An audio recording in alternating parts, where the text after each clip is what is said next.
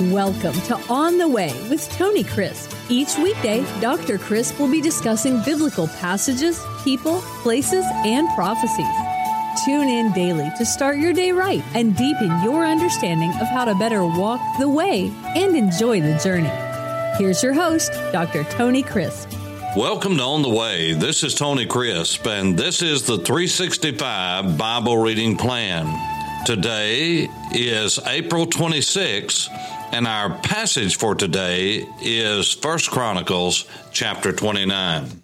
David is giving his final remarks before the people, before he dies, before he turns everything over to Solomon. And he starts out by saying, "Furthermore, King David said to all the assembly, my son Solomon, whom alone God has chosen, is young and inexperienced." The key phrase there is that God had chosen him. When God chooses someone, God equips them. God has the ability to take the lowest of the low and to put within them the skills and the abilities. Oh, yes, they have to hone them. Yes, they have to receive them. But it is God who allows people to rule. He sets up one and puts down another. King Solomon was young and inexperienced. Don't you think that he heard what his dad said about him over and over? He's young. He's inexperienced. He needs wisdom. So therefore, what was the first thing that Solomon asked God for? What was the greatest thing he asked him for? He knew from his father, who was an older man, a great warrior, experienced, humble in his own eyes. Yes, he had moments of pride, but David's life was one of humility. And he had seen that, and so he went before God and said, God, I need wisdom. You are a great God, and you're the true and living God, and your people are a great people, but I'm a young man. I need help. He had heard his daddy say that over and over again, and so he was ready to listen. And so it says, and the work is great. You see, God's work is great. It's not something that we halfway do. It's not something we hit at and play at. It's something that we do with all of our heart and with all of our might. And so he says, my son, whom alone God has chosen, is young and inexperienced, and the work is great. Listen to this, because the temple that he's going to build is not for man, but for the Lord God. Oh, Lord, give us people in our churches that understand the work we do is great, and the work we're called to is great. And we don't need to halfway do it. Everything we do, we need to do with excellence. Where that people will say, oh, it's going to be for the church. That's going to be a great building. That's going to be a great project. It won't be halfway done, because those are the people of God, and they're going to make sure that God is glorified and honored in all that we do. Oh, that it would come the day that people would say that once again. Do you realize that the greatest buildings, the greatest edifices of any kind that were built down through the centuries were built by the people of God who named the name of Christ? They built the greatest hospitals. They built the greatest schools. They built the greatest buildings, the churches, the architecture. I have walked in St. Sophia in Istanbul. Earlier it was called Constantinople, and before that it was called Byzantium. It was changed to Constantinople during the days of Constantine the Great, and then during the Muslim period, it was called Istanbul. But the reason that I refer to that city, Istanbul, is St. Sophia, that was built as one of the great cathedrals of the ancient Byzantine world. That was the finest building of the age, and it is still standing today. And so I'm just telling you, down through history, when you built a great work, you built it for God. That is what we've gotten away from. Now we just want to get by. You see, we'll build our big palatial homes, and we'll make sure that our kids have the best, but when it comes to the church, we want to tip God. What you don't want to do is say, now people, we're going to furnish this room back here, and we want you to, if you want to give something, you bring your stuff. I'll guarantee you people will go buy new stuff and take it to their own home, by and large, and they will bring the old stuff that's worn out to the church. It's just the way that we look at things, and it's a shame and a disgrace before God. David said, this is a great work. This is a great work because it is the temple that is for God, not for man. Now for the house of the Lord my God, David said, I have prepared with all my might. He said, I've put my very best foot forward. Gold for the things to be made of gold, silver for the things of silver, bronze for the things of bronze, iron for the things of iron, wood for the things of wood, onyx stones, stones to be set, glistening stones of various color, all kinds of precious stones and marble slabs in abundance. Moreover, because I have set my affection on the house of my God, I have given to the house of my God over and above all that I have prepared for the holy house, my own special treasure of gold and silver. Listen to this, 3,000 talents of gold, tons of gold. And it's fine gold of Ophir. 7,000 talents of refined silver. That's over 200 tons, almost 300 tons, to overlay the walls of the houses. The gold for the things of gold, silver for the things of silver, and for all kinds of work to be done by the hands of craftsmen, who then is willing to consecrate himself this day to the Lord. Then the leaders of the fathers' houses, leaders of the tribes of Israel, and captains of thousands and of hundreds with the officers over the king's work offered willingly. Now, why did they offer willingly? Because David, their leader, had offered willingly. Oh, my word. Think about it. What a leader. He said, look, I'm giving everything and over and above everything. I've prepared, I've put thought into this, and I want to give more than anybody else. And by the way, David, the king, gave more than anyone to build this house, and he wasn't even going to step foot in it. Not one time would he ever even see it. But he was building for the next generation. He was building for a dynasty that was going to be his legacy. And he gave, and he gave, and he gave. And that's why he could turn around and boldly say, now it's your turn. Now it's your time. Now I need you to step up to the plate and knock a home run. Why? Because he had knocked it out of the park. You see, this is what leaders do. They lead. They don't say go. They lead and say follow. Because this is the way that God has always done it. When God wants to do something, he raises up a man. When he wants to do something, he raises up a person. When he does something, he uses individuals, and they lead the way. And so the Bible says that these people offered willingly.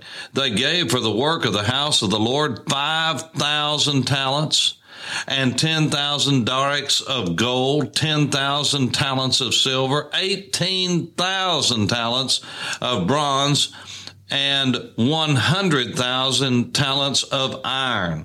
Now you say, well, how much is that? 5,000 talents is about 190 tons. 190 tons. A ton is 2,000 pounds. An ounce of gold is a little less than $2,000 right now on the spot gold market. Now think about this.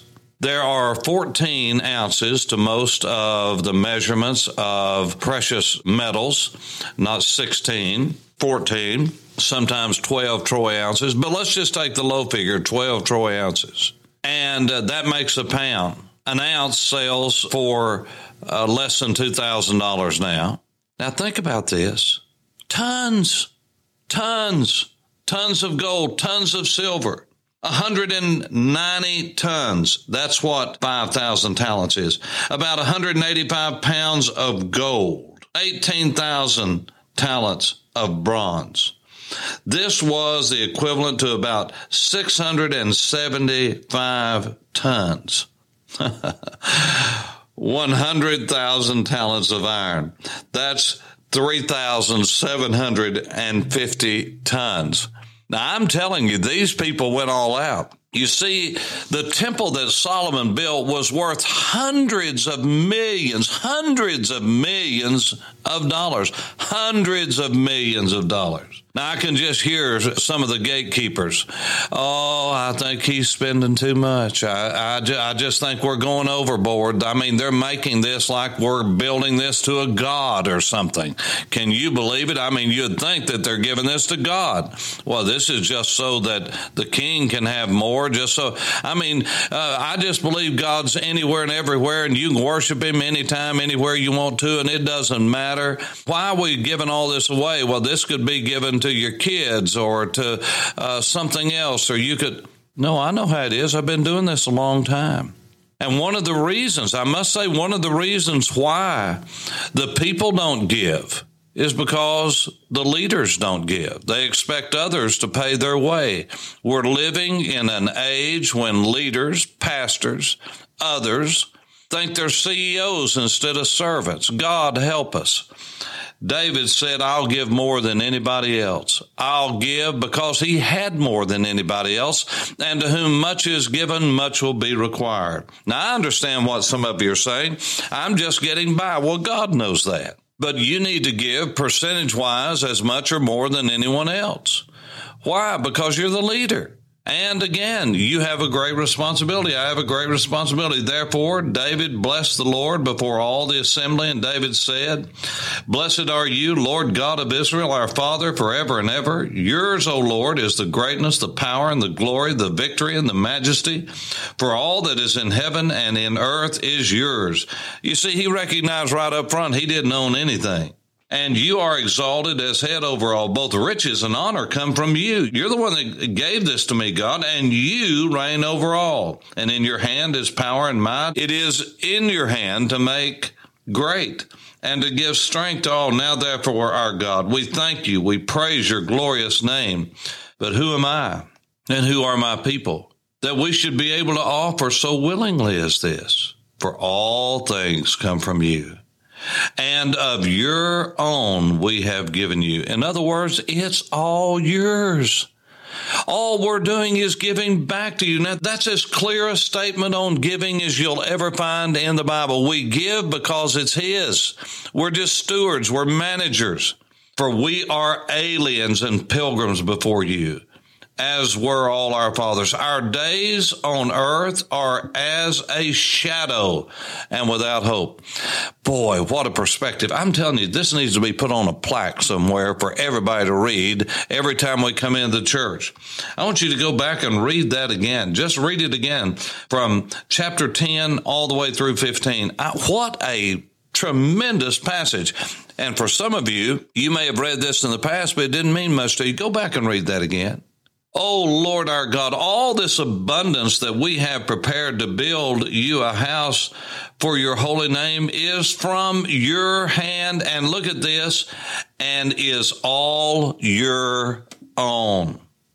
Verse 16, I know also, my God, that you test the heart and have pleasure in uprightness. I know, God, that you've given this to us to see if we're going to really honor you. As for me, in the uprightness of my heart, I have willingly offered all these things, and now with joy. God loves a cheerful giver. The word cheerful in the New Testament, in that passage when Paul was writing to the Corinthians, he said God loves a cheerful giver. It is the Greek word hilarion, where we get our word hilarious. In other words, you need to give not till it hurts, give until there's joy. That's right. Give until it's hilariously happy and joyful. As for me, in the uprightness of my heart, I have willingly offered all these things. And now with joy I have seen your people who are present here to offer willingly to you. O Lord God of Abraham, Isaac, and Jacob, our fathers, keep this forever in the intent of the thoughts of the heart of your people, and fix their heart toward you, and give my son Solomon a loyal, a whole heart to keep your commandments and your testimonies and your statutes, to do all these things and to build the temple which I have made provision. David, I'm just overwhelmed at David's generosity, because you see, he is building a building. He's prepared, and he's doing all this in a place he'll never see. He's planting trees he'll never sit under. he is making a fruit tree that he'll never eat from. And so David said to all of the assembly, now bless the Lord your God. Bless God. Say good things about God. So all the assembly blessed the Lord God of their fathers and bowed their heads and prostrated themselves before the Lord and the king. And Solomon was anointed king. Wow. For On the Way, this is Tony Crisp. Thanks for listening to On the Way with Tony Crisp. Tune in every weekday for information on biblical passages, people, places, and prophecies. Fridays are for your questions. Email your questions to questions@tonycrisp.org. Then just listen for your question to be answered on Friday's podcast. That's questions@tonycrisp.org. Thanks for listening and have a blessed day on the way.